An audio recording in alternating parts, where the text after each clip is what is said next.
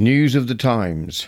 The time, 1859 to 1861.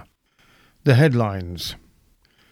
A Tale of Two Cities by Charles Dickens is published in England. The construction of Big Ben in London is begun. Abraham Lincoln is elected as the 16th President of the United States. In the United States, the Confederate States of America are formed, comprising the first 7 breakaway states. Serfdom is abolished in the Russian Empire. Alexander II is acting Tsar of Russia. Naturalist Charles Darwin's book, The Origin of Species, arguing that species gradually evolve through natural selection, is published in London, immediately selling out its initial print run. Darwin's former mentor, William Whewell, refuses to allow a copy of the book in the library of Trinity College, Cambridge.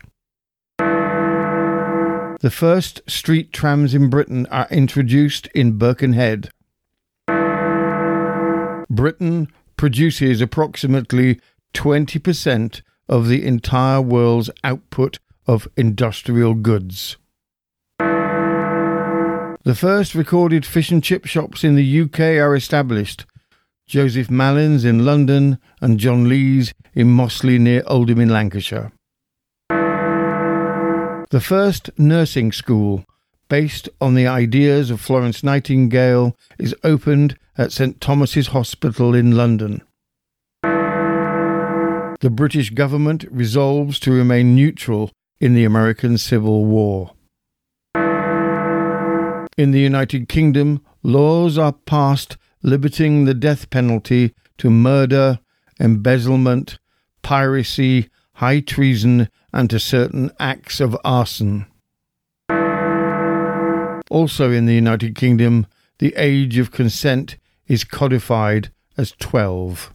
You have been listening to News of the Times, and I am Robin Coles.